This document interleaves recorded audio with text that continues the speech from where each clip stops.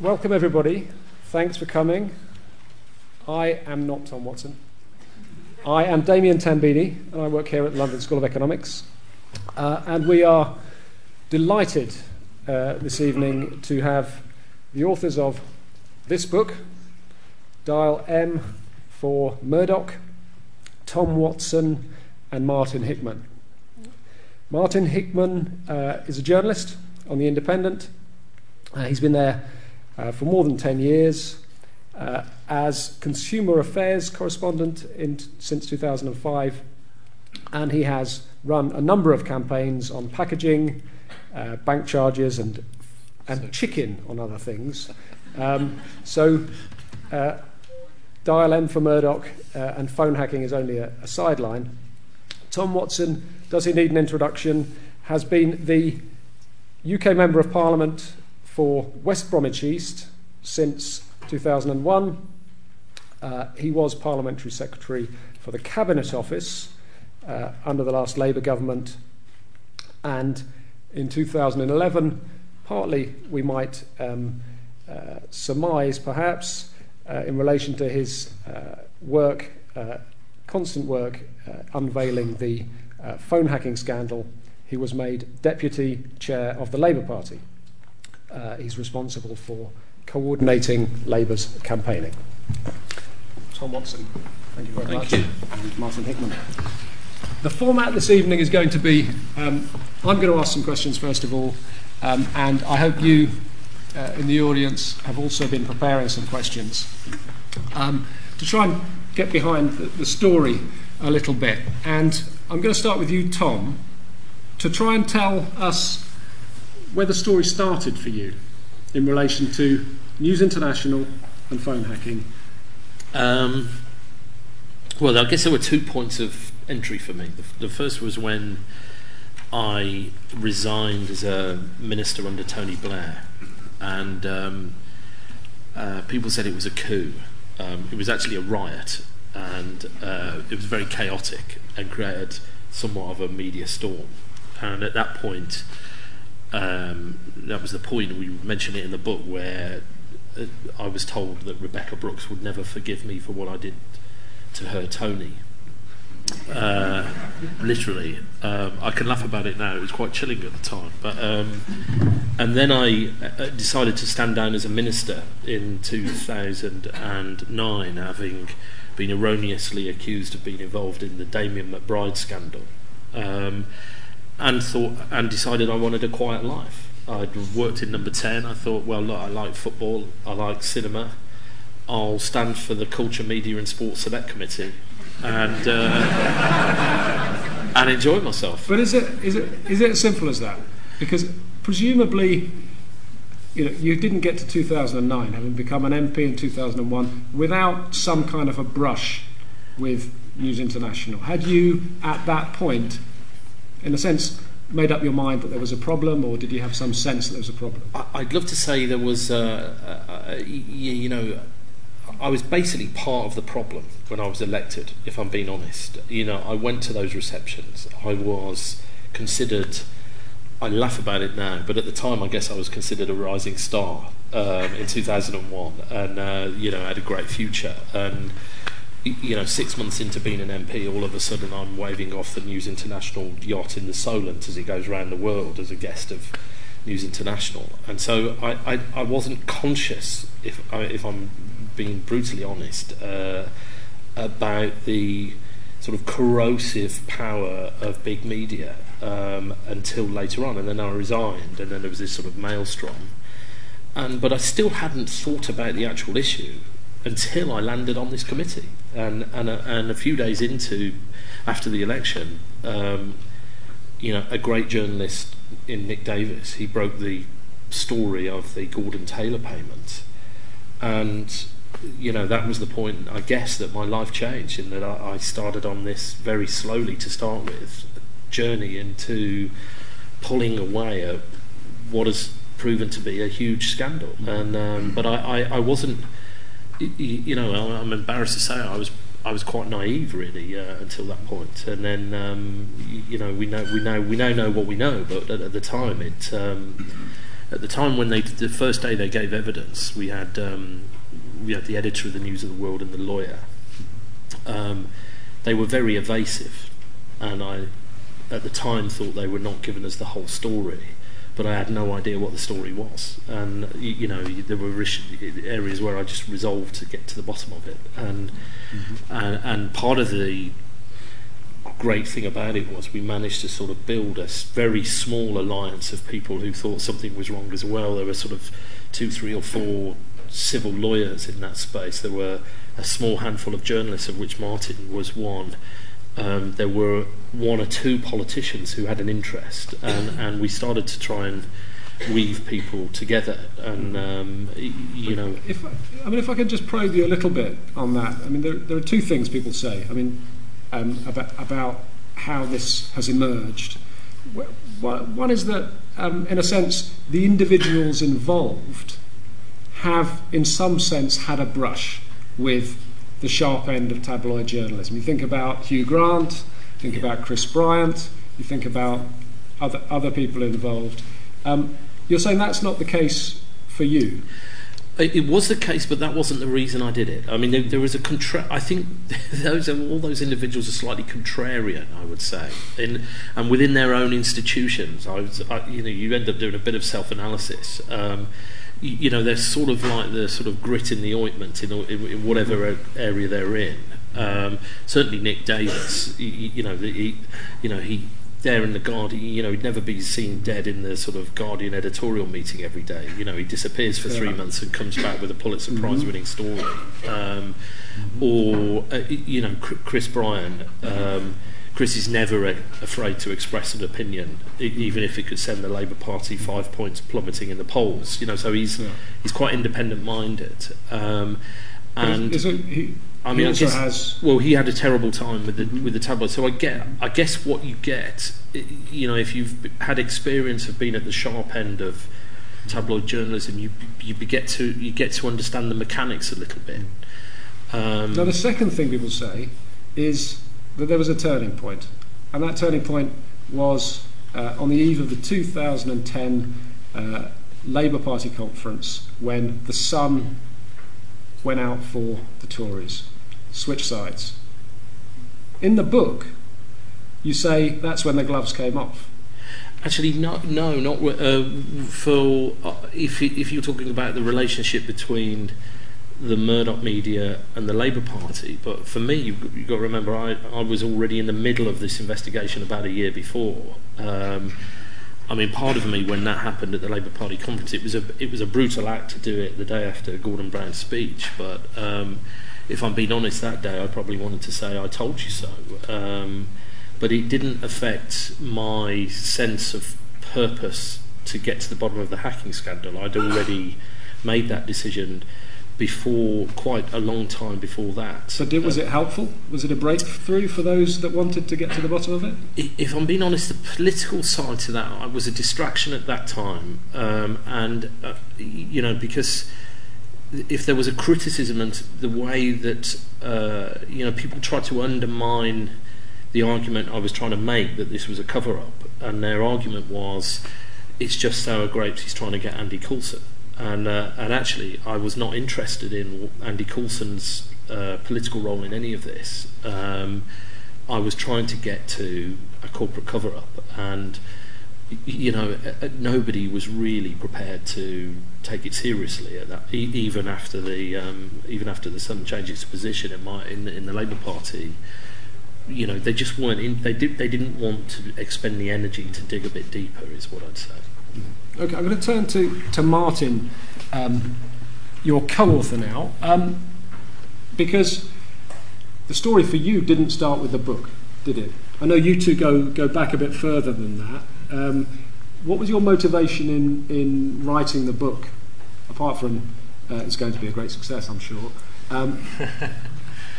Well, we knew each other at university and sort of hooked up at the end of 2010 because I could see all of the Guardian's coverage and all the great work that Nick Davies had done, and at the same time I could see the various institutions, whether it was Downing Street or the police or the PCC, was saying there was nothing there, and it was clearly something didn't connect. And I sort of wondered why Tom kept on banging on about this. Occasionally I'd see him on the TV and I'd think, why is he going on about that? It seems a very odd position to take.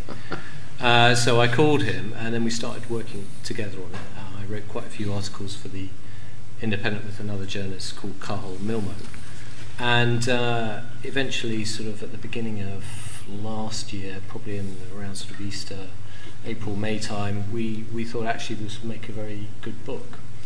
And one of the reasons we wrote the book is to put all of the story in one coherent narrative. So the great difficulty with following the story is it is very, very complicated. And most people's experience of it is very fragmentary. When something breaks on the news and all of a sudden you hear a story about a particular private eye or a particular newspaper executive or a particular politician. So we wanted to write the book and put it out now so that people would actually be able to understand fully the story, grasp its implications, and thus take more of an active part in how it's going to play out, because I think the sort of policy side of it is very important. Now, there is one aspect of the book which, I have to say, I thought was potentially a little bit awkward in terms of the perspective of the book, which is that this is clearly a book about Tom Watson's experience and role, yet Tom Watson is always referred to in the third person. And did you find it difficult to grapple with that? Because, you know, I guess the potential problem with that is that it is a book which has a perspective, which has which is quite subjective, but in a sense you're hiding it. I think what we've done is flawed. It's not perfect. We had a choice essentially. You can either write a book in the third person or probably in the third person and the first person. And you know, we took a decision that it would be too complicated to switch between those two styles, and therefore we did write it in the third person. However, obviously, a lot of people will be particularly interested in Tom's experiences, and he is, you know, quite a significant player in this story, and much of his personal story was untold until that time. So we decided that the best way to do it was to write it in the third person, and I think, you know, there probably are a few moments in the book where that doesn't work particularly well. Right. But, We did best wrestle we could about do. that a lot. I mean, and there are probably, there are still a million facts that aren't in the book, and we needed to give people the journey of unravelling the scandal. And you know, it seemed indulgent to write it in the first person, and so the third person attempt was an attempt to just try and sort of. I'm a character in a book I'm writing, but I was trying to be I wasn't trying to be centre stage, and I guess your polite question was really, is there too much of me in parts of the book? And you're probably right, there probably is, but when you're writing a book and you're looking at it from your perspective, it's quite hard to try and at every point get the whole terrain in there. So I think if we were rewriting, we'd probably chop out a few bits that at the time of writing it looked like it was colour, but for a reader it might look a little indulgent. I'd be interested in hearing about the bits you might chop out. I mean, there have been some criticisms and some potential mistakes pointed out, but let's go a little bit back to the story first. What's in the book? There were clearly this is a very personal story for you, and there's been a personal cost for you. You describe in terms of your marriage, and in terms of your own personal life, and in terms of just the position you found yourself in.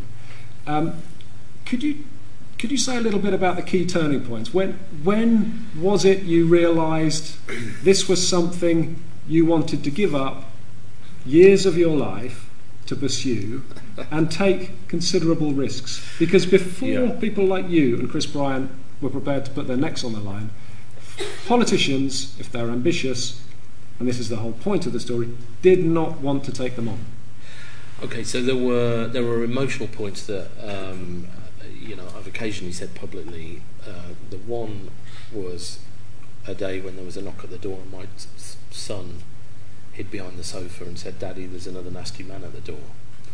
And for me, I felt I can't protect my family in their living room. My 3-year-old son is terrified. And then there was actually a point in the committee when, remember, I'd stood down as a minister, but my wife had asked me to stand down. I'd been working at Number 10 to have a quieter life, to remove myself from, dare I describe it as the field of combat, to be a smaller target, to try and do something to contribute to public life, but in a lower profile way. And even at that point, the lawyers tried to remove me from the committee because they'd seriously libelled me 12 months before, and we'd got a legal action.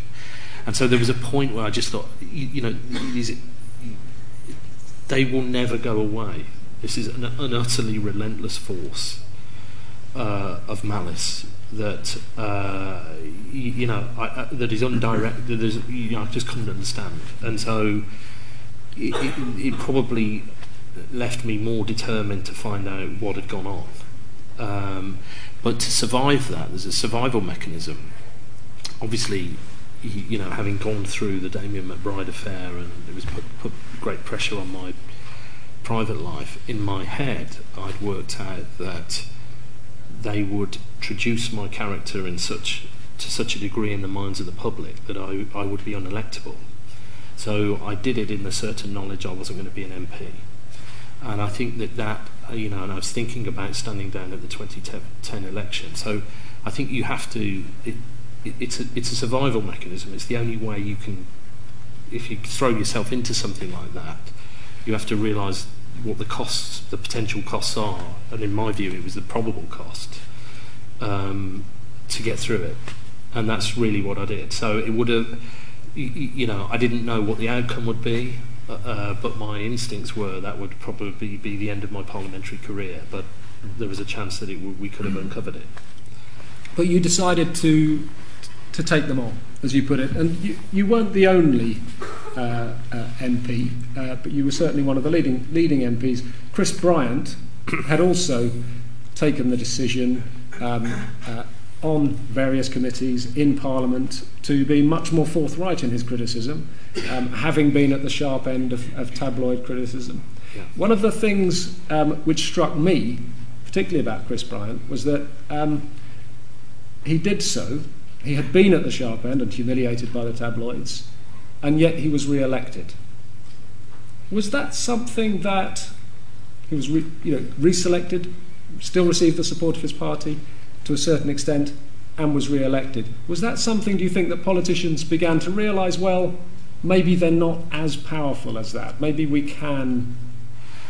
Well, you'd have to ask Chris that. I think Chris is I just think he's an amazingly resilient character. For those of you again, where you've been very polite about him, his tabloid scandal was there was a picture of him on a gay dating website in his underpants, and he's much better looking than me. So I didn't think he looked bad. He looked. but Chris didn't put that picture on that gay dating website. To this day, he doesn't know how the picture got there, and that is not known about the story. And around the same time, he developed a stalker, and his house, he thinks his flat was broken into. So he went through a very private hell around that time. And I guess, in the book he says it's the nearest he's ever come to considering taking his own life. So you get to a pretty low point. But I guess he just found the inner strength to come back from that. So you and others did realise that you had to speak out. You felt that you should speak out. And was it 2010? Was it September 2010? The speech to Parliament. Yeah. The biggest beasts, the red top assassins. Yeah. Could you tell us a little bit? I think that was a very important speech. Could you tell us a little bit about the background, why, how, what the reaction was? Well, thank you for giving me the opportunity to do that, because then we cut it out a bit in the book. But to me, that's the most important thing I've ever said in Parliament. Because essentially I was saying I was terrified. Does everybody know this speech? Maybe we could do a little bit blast of it. I can't remember most of it now, but essentially I said I was scared of the tabloid press, and we all were, and so were prime ministers, and so were ministers, and there were these unaccountable people. I think I used the phrase, they have no predators. And there's a curious thing on YouTube where you can see my very good friend Keith Vaz, who was sitting next to me thinking I was going to give an ordinary speech where basically I just said it how I felt, and you could see his face looking from wonder to amazement to sort of horror to then kind of, oh my God, he's right, and what struck me afterwards were MPs on both sides of the House said, I felt like that for years. These people terrify me, and I've been too frightened to admit it. And it was it was an amazing sort of quite cathartic for me. I thought quite reckless before I went in, but lots of MPs then started to think, well, he's got a point. I think. I'm just thinking about historical parallels. I mean, were you thinking that you might have been echoing Burke in his famous fourth estate speech, No. or just a bit earlier, the Last Chance Saloon with David Mellor? No, because later. obviously in my life I've got a very chaotic life, and so I only wrote the speech about 90 minutes before I got in the chamber, and I was frantically bashing away at the keyboard. So it's probably slightly melodramatic because I always. That's what I'm like when in a first draft, and also I'm one of those people that always gives the opening to my speeches are always very good, but the conclusions are always terrible because I've never got enough time to finish it. Sounds like one of my lectures. yeah. So. But we'll come to melodrama in a minute, and I just wanted to do. Parliament is now, and let's not forget. Just after the expenses scandal, Parliament is now speaking loud and strong to the press. Okay, in 2010. As a journalist, when does Parliament, when do politicians go too far? What's the limit? And are you getting flack at work? In terms of restricting the press? In terms of this, in terms of him?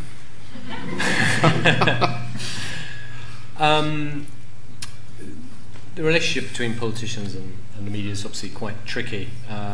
They obviously seek to influence the media, but they're also quite scared of the media as well, and the ability of the media to set the weather. I mean, I think there probably is a sense of pleasure in Parliament at the moment that this rampant wild press has been tamed a little, and that perhaps a better balance has been established. But these are subtle balances. We have freedom of expression, theoretically. We have a self-regulated press, and we have some rules which control how big media companies should get. These are subtle balances. In other countries around the world, you could argue that it is the state that is far too powerful, politicians, even parliamentarians, too powerful in relation to the media. But the premise of what you're saying is that the balance has got out of kilter in the other direction in this country. Well, it got out of kilter because weak politicians allowed rampant criminality to take place. And I mean, this isn't about unchecked power. This is about breaches of law over many years that weren't investigated by the police, were not prosecuted by the Crown Prosecution Service, and not dealt with by politicians who should have dealt with it. What is the future balance for politicians and journalism is a question we're not going to answer tonight, but I have ideas, and I think the lobby system is pretty rusty. I think the ecosystem in Westminster of sort of political elites talking to each other with lobby journalists being very often spoon-fed stories by spin doctors working for ministers. In the disruptive age of the internet, I think that's an institution that's nearly broken and ready to be replaced by a new era of open government and more transparency. And we make 3 steps forward and 2 steps back on that, but I think it's inevitable that that's where these things are going, and you can see people developing their own channels of communication. One of the things in the story over this, I'm strongly of the view that public opinion fermented on this issue, partly because the traditional newspaper media ignored a story that the public felt was important because they were discussing it in social media. and what's the counterfactual? Could this story have been written 10 years ago, or would this have happened 10 years ago? It might not have done without social media, I think. Okay. People might have questions they want to ask about your Twitter activities, but aren't all of the things that you've just mentioned linked? If we go back to 2006, the Information Commissioner report, and arguably reluctance both of the Information Commissioner to say certain things in the report, and also of the Crown Prosecution Service, politicians in general, to respond to what seems to be very clear evidence that this illegality was relatively widespread. Yeah. Wasn't that because of this overweening power of particular elements in the press? The failure to act? Yeah, well, in the sense that, I mean, this scandal came about because it's a failure of political leadership. And if you then track back from that point, my conclusion is it's politicians that failed the public because they felt too frightened of a media organisation that just got too powerful, in my view.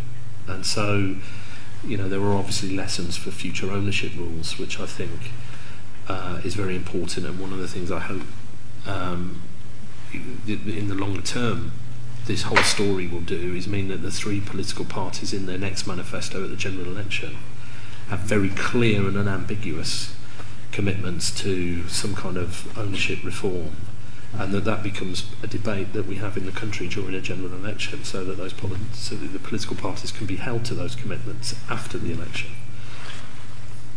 Reform of ownership rules, I'm all for that. But does it deal? Would that kind of reform deal with the problem? Crown Prosecution Service, one of a number of different agencies that didn't act, and you have also problematic relationships between the police and the media, irrespective of the relationship between the media and politicians. So if I'm a politician, yes, obviously I want to work very closely with News International, I want them to be my friends. Is the same true of the Crown Prosecution Service? I think with the police you can certainly say there were inappropriate relationships and contact, and possibly criminal relationships if the statements from the Met Police about payments to officials are accurate. And again, one of the things that helped paint the picture of the sort of the ecosystem were freedom of information requests that helped us paint the number of contacts between key people in the CPS and News International.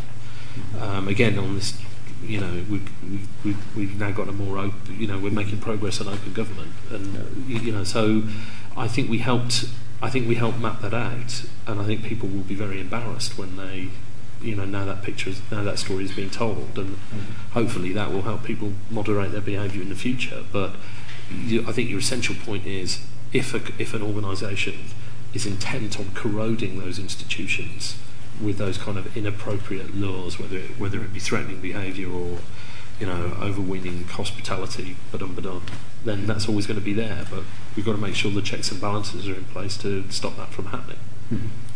Media ownership rules are very important, actually, not just to politics but also to these other institutions, because of course the reason why the police were so scared of News International and did everything they could to curry their favour was because they were so powerful and important.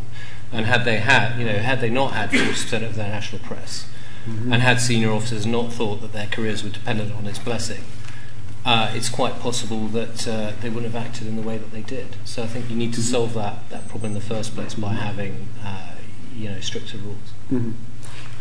I want to come to in a moment what would be success for you. What's the end game? What would satisfy you? But before I do that, you've been criticised in the last week for going too far. I think somebody tweeted to me, ask him why he spoiled such a good report with a vindictive remark. Yeah. In the Select Committee report, and also beyond that, have you gone too far? Well, I reject that analysis. I mean, obviously, people can make their own judgment, but I just take you back to 2009 when we published a report.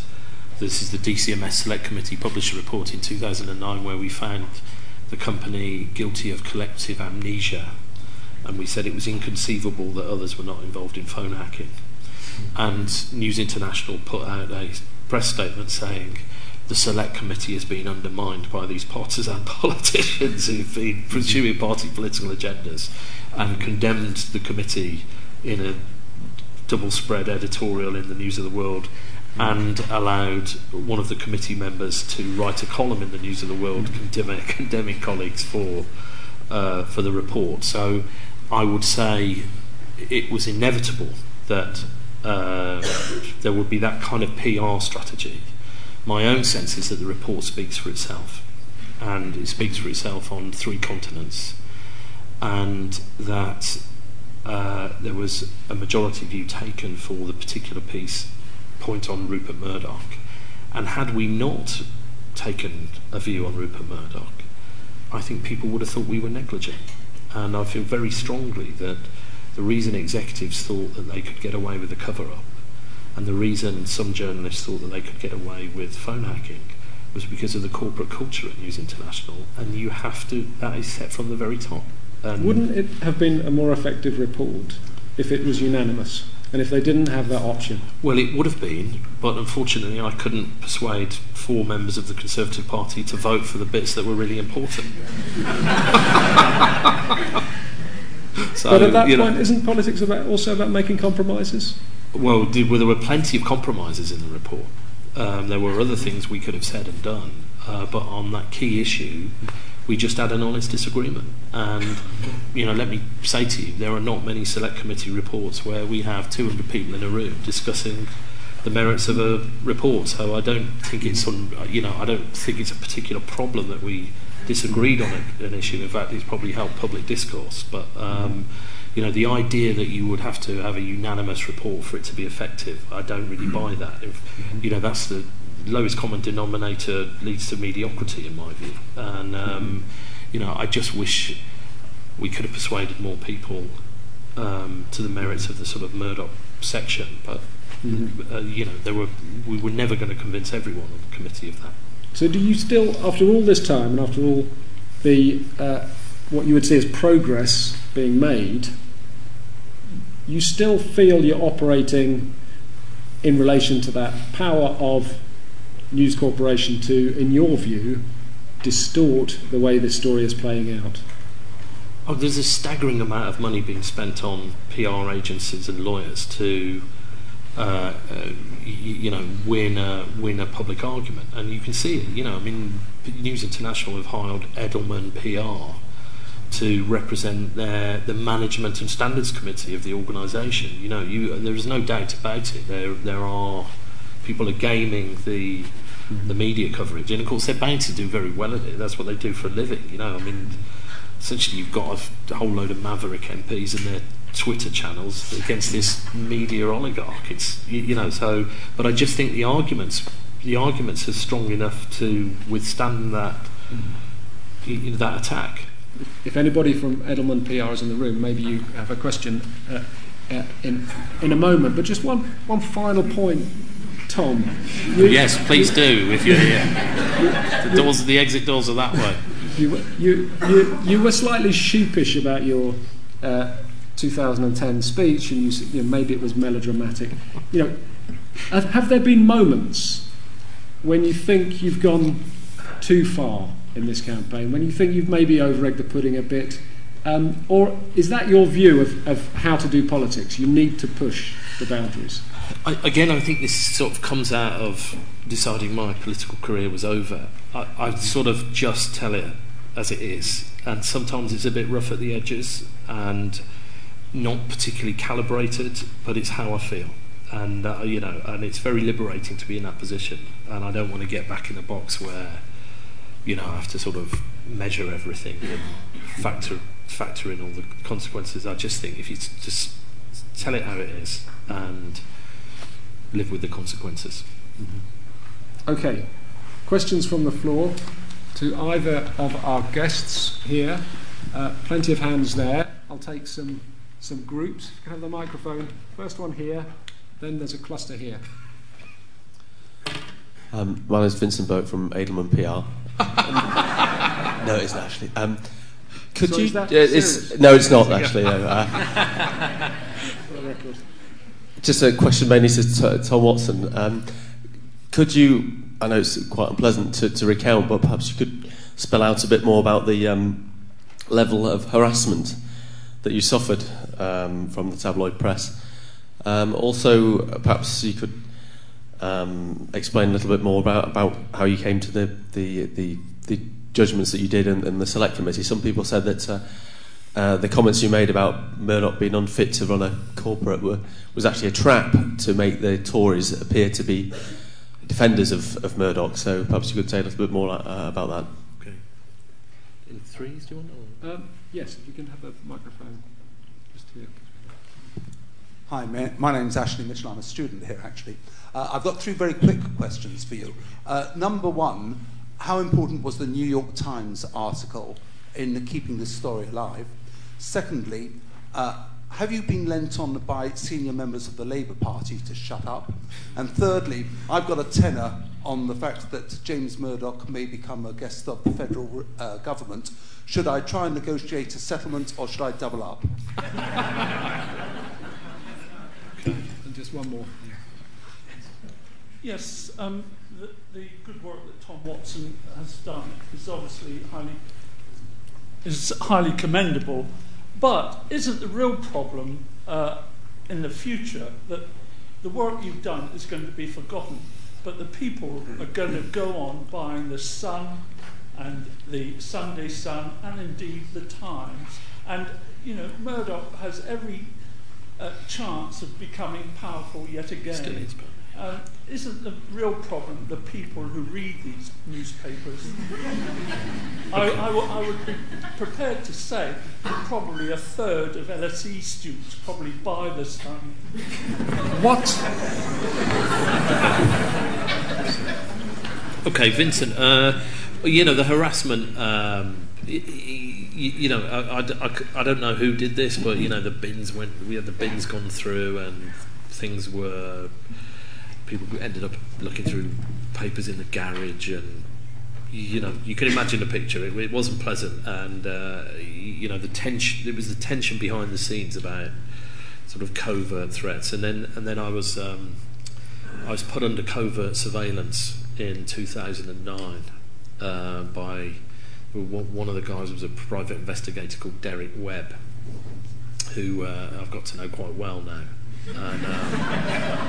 I rang him up and sort of gave him my life story, and he remembered me. I was quite gratified. He followed a lot of people for News International, but they didn't honour his contract when he finished working for them. So I got him to join the GMB union, and he's now got an employment lawyer, and he's suing them for breach of contract. So it always helps to be polite to people. Ashley, your 3 questions. The New York Times article was important because it was the first time a News International insider spoke out. I mean, their story could have been written by any British journalist, but it wasn't written. They got information that had a team been put on a story, they could have easily got the information. But it was within it, there was a journalist who died after a few months ago, Sean Hoare, who I thought was incredibly brave, who came out and explained some of the dark arts that went on, and that was the first testimony from an insider that couldn't be ignored by politicians, although it was for quite a while. It set the ball rolling, in my view. Was I lent on by people in my own party? There were certainly lots of people who thought I'd taken leave of my senses, and some of them were just kind of passing judgment because they're part of the system where essentially they thought you were sort of an undirected missile firing yourself into a mountain. Was there more subtle forms of intervention? Yes, I think people were trying to reach me on behalf of people in the company. But after quite early on, I think most people in my party just decided there was no point in doing that because I wasn't going to listen to them anyway. But I think the serious point is, yes, they do. I mean, there were lots of ways they tried to get in. One point in particular, I took a call from Gordon Brown, who said, I'm sure this won't make any effect, but I think I need to let you know that Tony Blair has phoned me to ask you to call off, to hold back on this. Rupert Murdoch's asked him to call me. Now, to be fair to those three, Gordon Brown cannot remember that phone call. Tony Blair denies making the phone call, and Rupert Murdoch denies it as well. But I don't think that I'm remembering a dream. I certainly remember a call like that because you're sort of at the end of the phone, and thinking, Rupert Murdoch phoned Tony Blair, who phoned Gordon Brown, who phoned me, and and then the real problem reading tabloids. Look, there was always going to be tabloid journalism in the UK. I just think tabloid journalists need to obey the law when they're doing their stories. So I don't want to try and pass judgment on that form of sort of robust journalism, because I think it's it in many senses contributes to civil life, but they broke the law consistently over many years, and that has corroded a lot of our democratic institutions. So that's really where I want to take the argument. And people could, we're always going to have a debate about what constitutes good and bad journalism and good and bad newspapers. But I think it's for others to form that view, not for me. Particularly as my co-author is a respected journalist who would kill me for being that judgmental. Can I bring you in on this question of whether, in a sense, all of this is happening at the moment of the, if you like, we've just passed the zenith of press power. Newspaper sales are declining, advertising is going through the floor, and yet we have the claim that somehow the power of the sun, people will continue to buy it. What's true? Is all of this happening in a sense because the power of the press is in decline, perhaps? Well, two points. On the New York Times article first, that was very important because it independently and separately verified the Guardian's picture of what it was like inside of the news of the world. So, the New York Times stuff was very important for that reason, because before then it'd just been the Guardian banging on saying there's a conspiracy, they hacked thousands of phones, and everyone in authority saying no, they didn't. And the New York Times came in, independently investigated and said yes, they did. As far as 2 points, Murdoch and then the press more generally, Murdoch will undoubtedly remain very powerful once the lights are switched off at Leveson, and he has control of News Corp. It's very hard to see him being unseated unless something catastrophic happens. So he will undoubtedly remain very powerful, but he probably won't have the sway he had with politicians in the past, because now meetings between politicians and Murdoch and other media proprietors are registered. There's much greater awareness of his power, and so I think he will become less powerful. But if you still own 40% of the national press and a controlling stake in the biggest commercial TV network, you remain an important individual. As far as the press is concerned, in a way, I think it is the case that the press's power is on the way. Actually, I think that's not a cause for celebration. I think it's a cause for lament, because still most of the good investigative journalism in this country is done by newspaper journalists. Broadcast media, by and large, is derivative. You might say parasitic. I wouldn't use that word. And it's newspapers who drive the newspaper agenda. And there's nothing wrong with that, except for the fact that some newspaper groups are too powerful, and you probably don't have a proper spread of political opinion in terms of the owners of those newspapers. So yes, press power is on the wane. Finances are going down. There's a big struggle to find the money, because you only make, at the moment, 10% of the amount of money online as you do if you sell printed product and that's reducing newsrooms, it's reducing the number of reporters, and actually that's quite a considerable cause of concern. And one of the very interesting things about this particular period has been that the press has not spoken with one voice. Obviously, you have News International in one position in the debate, and The Guardian opposed. You have a new owner. I'd be very interested in how Leveson is being discussed in the fringes of editorial meetings. But at a certain point, later this summer, early autumn, Leveson Part 1 is going to report, including policy recommendations on reform of press self-regulation. Do you think the press will be able to speak with one voice at that point? Or do you think that there's going to be dissent? I think there probably will be reluctance to accept the full strength of the Leveson proposals. Clearly what's happening sort of behind the scenes is that the press is trying to remake the Press Complaints Commission into a softer version of what Leveson might propose, in the hope that some of Leveson's sting will be taken away by that. I'm not sure they'll succeed. But undoubtedly, will be regulated more toughly in the future, and that's a good thing. That's a good thing. That's a good thing. I mean, clearly there was blatant and rampant law breaking across many national newspapers. There was a culture where newspaper editors were entirely unaccountable, wielded huge behind-the-scenes political power. Those are the very unhealthy things. But isn't it the job of journalists to harass politicians? Yes. and isn't there a danger that something slightly worrying might come out of all of this? That we will look back on the period up to now as one in which we had a robust press, it was a relatively free press, and it held politicians effectively to account. This is the sort of the Daily Mail sort of gambit, and it is entirely possible. I think it's a bit broader than that. Well, I mean, it's possible that politicians try and over-influence Leveson, but the recommendations that I think will come out of Leveson, I don't want to preempt them.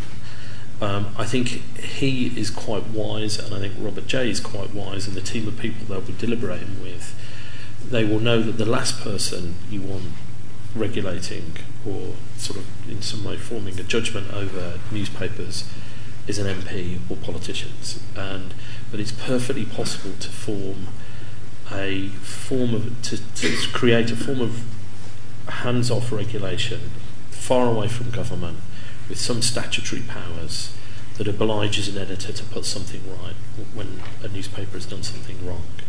And what you actually get now is, with this so-called system of self-regulation, you almost get an arrogant and dumb insolence when people dare to challenge a newspaper that's done something wrong.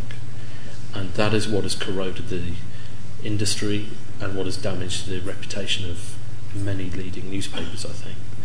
And I think it would be wise of editors and their proprietors to form their own pro-reform position, because I think they're important for influencing this debate, and it's quite encouraging to see that they're beginning to, I think, come up with So you think ideas. Parliament and politicians simply should not have a view?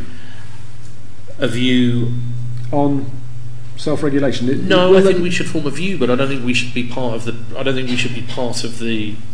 Whatever the new model is, I don't think we should be running it. I think it should be sort of quite far away from us, is what I'm saying. Because Leveson will make recommendations to government, yes, and will make recommendations to the press for some sort of voluntary action. Well, we don't know what he'll recommend. He might say he might want to create a sort of an institution that's slightly more robust than that. We don't know.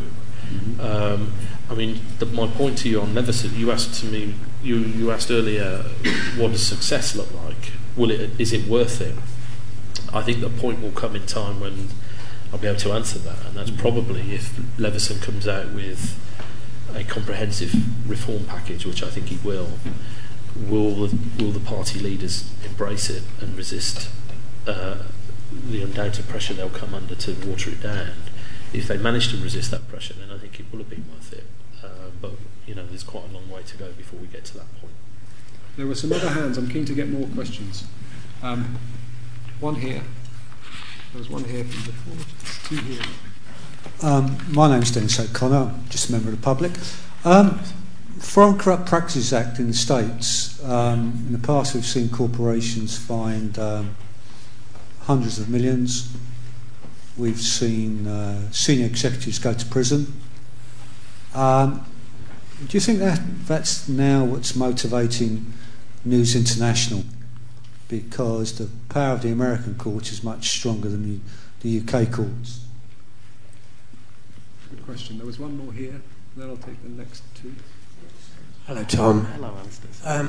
I was just wondering about whether you think that we've actually got to the bottom of the relationship between the police and News International, because I personally think that there are some deep, unplumbed areas there that need to be addressed. Hi, I'm Laura. I've travelled all the way from Sheffield to hear what you've got to say tonight. Can I just be so bold to speak for everyone here and say thank you for the hard work you've been doing and fighting on.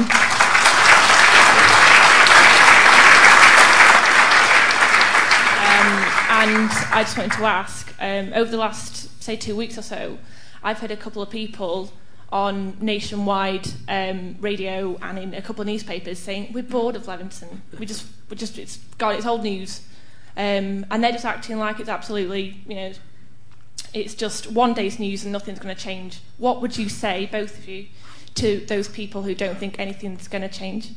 And one more very quickly while we have the mic there. Hi, I'm Connie, and my question is, I see your hashtag is News International, your book's called Dial M for Murdoch. What about all of the other papers, and where do you think that's gonna go? Okay, shall I jump in first, Martin? Yeah. Okay, firstly, I'm going to juggle around. Thank you for coming from Sheffield. I was born in Sheffield. I love that place. So, and I think the people who were phoning the radio station work for Edelman PR.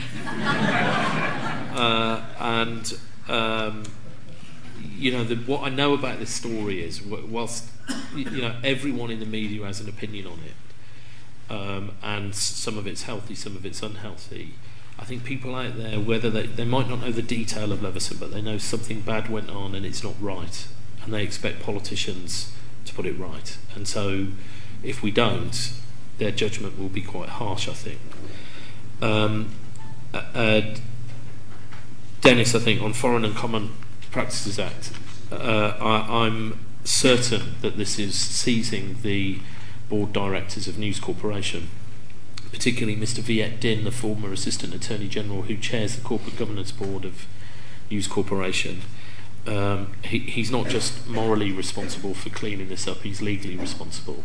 And were there to be actions taken using that piece of legislation in the States, it wouldn't surprise me that may happen in the future. So it's a salutary lesson that white-collar crime in the States is treated much more seriously than it is in the UK. We've seen this over many years with city-style crime as well, and it's a lesson for me as a politician that we've got to, we should always not be over, we should have that in the backs of our minds when we make legislation. And then I'm going to let Martin do Connie's answer on other papers, but because I just want to refer to my friend Alistair Morgan here. You were modest there, Alistair. Alistair's brother was murdered in 1987, and the murder has still not been solved, and there have been 5 investigations, and the first investigation was undermined by police corruption, and the relationships between the people around at the time of that included people who worked for News of the World. And I'm choosing my words very carefully. And we are working to have a proper inquiry to find out why Alistair and his family did not receive justice. We, in the book, we mention the murder of Alistair, and I'm hoping that Lord Leveson will at least nod in that direction as well in his report. And I'm hoping that because of the discussion we're having around bad practice in the media, we can influence Theresa May to finally give your family the justice they deserve. Okay, other papers. Two things. Were they breaking the law, and what will happen to them? Yes, other papers probably were breaking the law. It'd be very surprising if phone hacking was restricted to the news of the world. Difficult for me to mention names, but I think it's fair to say that across the tabloid world there was probably quite a lot of phone hacking. We know there are allegations of bribery at the Sun. Again, it would be somewhat surprising if the Sun was the only newspaper to have bribed public officials or the police. We know that computer hacking was used at the News of the World. Again, it wouldn't surprise me if other tabloid titles were also doing computer hacking. Now you come to what's going to happen to them.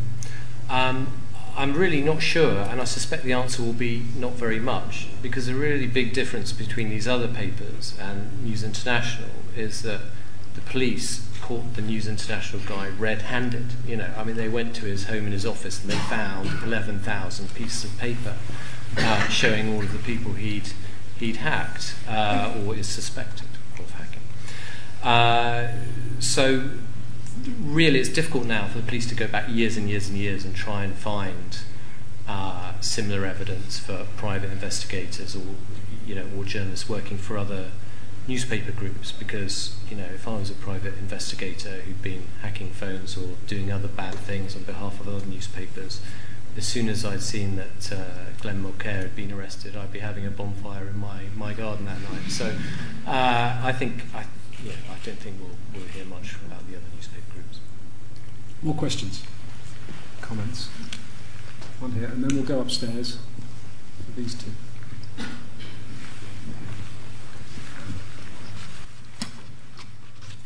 My name's David, and I'm an Australian.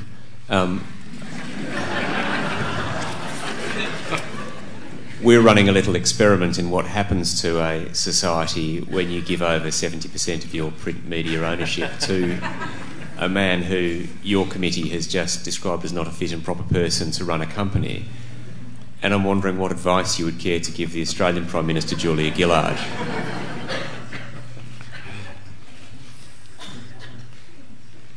Yes, hi, my name's Elaine DeCoulis, and I was a student here many years ago, but I'm also trying to get into Leveson, and I've been trying to become a core participant since October, and he doesn't want to let me in because I think I opened another can of worms where he doesn't really want to go. And I'm quite disappointed now in the way it's going, particularly even today when the Mail Online editor gave evidence, and I don't think he was acting like he was ethical. And they're one of the most unethical newspapers around. And I just wanted, if you could comment on how powerful the Daily Mail will now become, or associated newspapers, which is the group of newspapers, including the Mail on Sunday. And do the politicians ever feel threatened or bullied by associated newspapers? And just one other thing about, the US, I should just say that I think it's really sad and unfortunate that I know a lot of people involved in this whole thing with News International are just waiting for the American government to pounce on Rupert Murdoch. And I really think what Tom Watson, what you're doing is fantastic, but this country really needs to get a grip on dealing with its own problems. And I think the Americans will go after him, and I think soon he'll be in front of some Senate committee giving evidence. So. One more upstairs.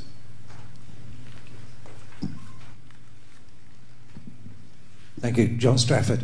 If James and Rupert Murdoch are determined not to be fit and proper persons to run a company, what will happen to News International, and what will happen to their stake in B-Sky B? And would you be comfortable if B-Sky B had to, or they had to divest themselves of part or wholly their shareholding? Would you be happy if that was then bought by somebody like Richard Desmond?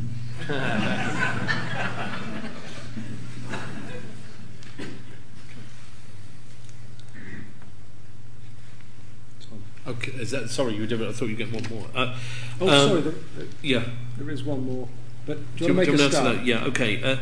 David, the one thing that this scandal has done is create a lot more dialogue between people in Australia and the UK, people in the US and the UK about ownership. And there are cities in Australia where you can't read a paper that isn't owned by Rupert Murdoch. And I know the Australian government are currently, they've got their own review of media ownership rules that are going on, and I hope they do look at some of the lessons from the UK that show what can happen when you own 40% of the media in the UK. And actually, I've been talking to a member of Parliament over there called John Murphy, who's very, very strong on this, and for many years has been putting arguments about media ownership rules, and I think there will be progress in Australia. I hope there is. Elaine, I've seen you on my computer. You sat before Lord Justice Leveson and had a row with him, didn't you? I remember that was a few weeks ago. So, I mean, your point about I didn't see the Associated editor today, but have I ever felt intimidated with them? Well, I have had to sue them for libel once. So yes, it was a bit intimidating. And then, John, your point about what happens if they fail the fit and proper test. The answer is I don't know what the outcomes will be. But I do think that one of the things Ofcom could quite neatly do, if they were in the mood to do it, would be to say to News Corporation, who own 39% of, or indirectly own 39% of B-Sky-B, please get your share arrangements in order, whereby the current arrangements are Rupert Murdoch owns 12% of the company but controls nearly 45% of the shares or 40% of the shares. Were they to reform their share ownership, that might actually allow those institutions to put in proper systems of corporate governance and protect the investment in B-Sky-B. So there are useful reform measures that do not mean you need to walk away from this, possibly, but that's certainly one thing I think they should look at. How's that? Very good. Yes, I feel quite sad and frustrated. Could you just identify yourself? Sorry? Could you just identify yourself? I feel quite sad and frustrated sitting here because I feel that all those lights that must have gone on when Murdoch broke the back of the unions with the Sunday Times, with the Sunday Times, and what happened to those lights? I mean, what happened to us? I feel we're all implicit in this situation, and particularly those people we look to, our politicians and our media. And I think we really need to have a lot of questions about that. We need to have a lot of accountability as well, because otherwise we're going to see this happen more, because people who have power will hold on to power, and we will eventually be squashed by it. Any more comments? We need to finish at 1:45 because we're going to have a book signing, but there are a number of hands I've seen before. One here, one at the front at the top, one here. Hi, my name's Opie. I just wanted to ask Tom Watson, in 3 years' time when we face another general election and Labour are canvassing for power, what would you do if Ed Miliband walks to Rupert Murdoch and gets the Sun to say, vote Labour? And secondly, as your wife originally asked you to leave your profile to look for a quieter life, what are your plans going forward with your political career? For what, sorry? Going forward with your career. My name's Big Chalice. So we'll just take this one while the microphone's arriving. Yeah, just to comment, John Hawker, sorry, is my name, member of the public. There was a great Yes Prime Minister episode where there was an editor, I think, with an Australian accent, so it was clear they were trying to mirror image. So from the perspective of the last 30 years, we've all known this is how things have worked. And to quote, I think, Tony Blair, if you don't want to spend your life in politics in opposition, how else were you to gain power but to engage? Yeah. Okay. My name's Pete Chalice. To what extent do you think the origins of what we've been witnessing with News International lay in the actions in Wapping? And do you think there are any lessons about the role that trade unions have and should have in influencing corporate culture? Okay. The lady at the back, I think you raised some very valid points, and we should all take them on board. And then my friend here, sorry I didn't write your name down, but I think you raised a similar point to Jonathan.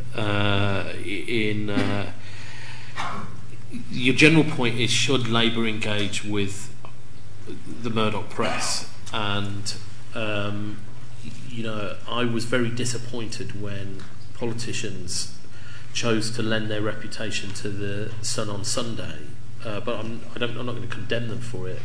They need to talk to that audience. I thought it might have been a little early to do that, given the bravado around actually setting the paper up. It's not whether a paper endorses you or not, it's the terms of which you have received that endorsement. And let's be honest, before 1997 the Labour Party had a policy on cross-media ownership that never saw the light of day in legislation. And we've got the current discussion about what went on behind the scenes on the B Sky B takeover with the coalition. And neither of those, in my view, were particularly pleasant experiences, and both should not be repeated. The bit you talk about my sort of personal career, I have no idea where I'm going with this. I haven't really thought about where I personally go next with it. The one thing I'll say is the whole experience has probably made me less ambitious than I was, and feeling slightly detached from the day-to-day part of politics that I used to enjoy more than I do now. So I really don't know.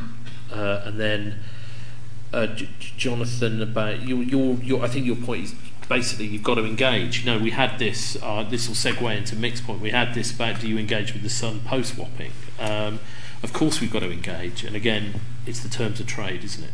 And you do it, provided you do it on the right terms. Then to ignore the opportunity to get your message out in any newspaper is actually anti-politics and anti-democratic, isn't it? But I think you've got to do it with integrity. And Mick, your point about what are the lessons of whopping and corporate governance, I think there is a great irony in Rupert Murdoch driving the unions out of whopping, particularly if you look at the newsrooms. The National Union of Journalists have a code of conduct that I suspect that young reporters may have been able to use as a shield when their managers were asking them to do things that were unethical or against the law. And it might well be that were the NUJ in the newsroom at Wapping, we might not have had the phone hacking scandal that has cost the company hundreds of millions of dollars. So there is an irony there that I'm sure is lost on Rupert Murdoch, but shouldn't be. But you mentioned a specific thing there, which was relationships between the government and News International around merger decisions. So during late 2010, the toing and froing between DCMS and News International. What do you think is the answer to that? Do you need to take ministers completely out of those decisions? Yeah, I absolutely now believe it is incapable. Politicians are incapable of withstanding the pressure put upon them, or retaining any sense of integrity or objectivity in the decision they ultimately make, and so we should take it away from them. And I actually, when Jeremy Hunt got up in the House and said, I'm minded to award this bid, I said to him, I said it would shape a banana republic, which was obviously a bit tawdry, but I also said he would pay a high political price, and I ultimately think this could well cost him his job. The bill has arrived, hasn't it? Yeah, it's exactly. So we should just take it away from politicians. The bill has arrived in that sense, but we have been waiting for many months now for a green paper. which will set out the legislative framework for the media to replace the Communications Act. Yeah. The Communications Act has a framework for media mergers. Is there any discussion at all in Parliament about this Green Paper that's very late, about Leveson's potential recommendations? It's going to be a very sensitive moment when Leveson eventually reports. Presumably, you are arguing for some sort of a cross-party dialogue on these issues. Yeah, well, I mean, the select committee that I sit on it will be looking at media ownership later in the year. I think on Leveson, the Leveson inquiry himself, I just think the politicians and the political parties are waiting to see what comes out of the process. He's still gathering evidence and fermenting his conclusions. So there's a sort of stasis at the moment until we see what comes out of it. But there will be, as soon as he does report, there'll be feverish activity, I'm sure. And but won't it be too late at that point? I mean, the whole tenor of the conversation was that News International, also other interests in the press, simply has the power to shape the debate at that point. If they say it's a whitewash, it will be a whitewash. Hasn't Parliament got a key role to play in shaping the debate at that moment? Yes, and actually citizens have as well, because I've no doubt that we need citizens to speak out in favour of Leveson's recommendations, assuming they're progressive and reformist. I'm sure they will be, because I think people are going to need to hear, politicians will need to hear what people think, and they'll come under immense pressure to dilute or swerve the key recommendations, and it's going to be a very big test for my leader and a big test for David Cameron and Nick Clegg as well. Well, in a minute I'm going to ask the audience to thank you for your part in putting together such an important part of that debate with us tonight. But before that, I have a couple, I'm afraid, of announcements to make. If you have enjoyed hearing from Tom Watson, I'm not sure Martin Hickman is going to actually be speaking there. I could be wrong. There is another debate which is organised by the Campaign for Media Reform, which takes place on the 17th of May, which I think is at Methodist Central Hall in Westminster. I am partly have an interest in this. I declare an interest. There's also another debate. I'm saying this because I want these two to know about it as well, which takes place on the 26th of June in the European Parliament on the issue of media pluralism and media ownership. Also, naked plug, I run something called the London School of Economics Media Policy Project, which is a blog which has some funding from Soros and others, and we develop media policy, among other things, on media ownership. So look at the Media Policy Project website if you get a chance. All that remains is to invite you all to get your books signed by the authors and to thank them very much for such a wonderful debate tonight.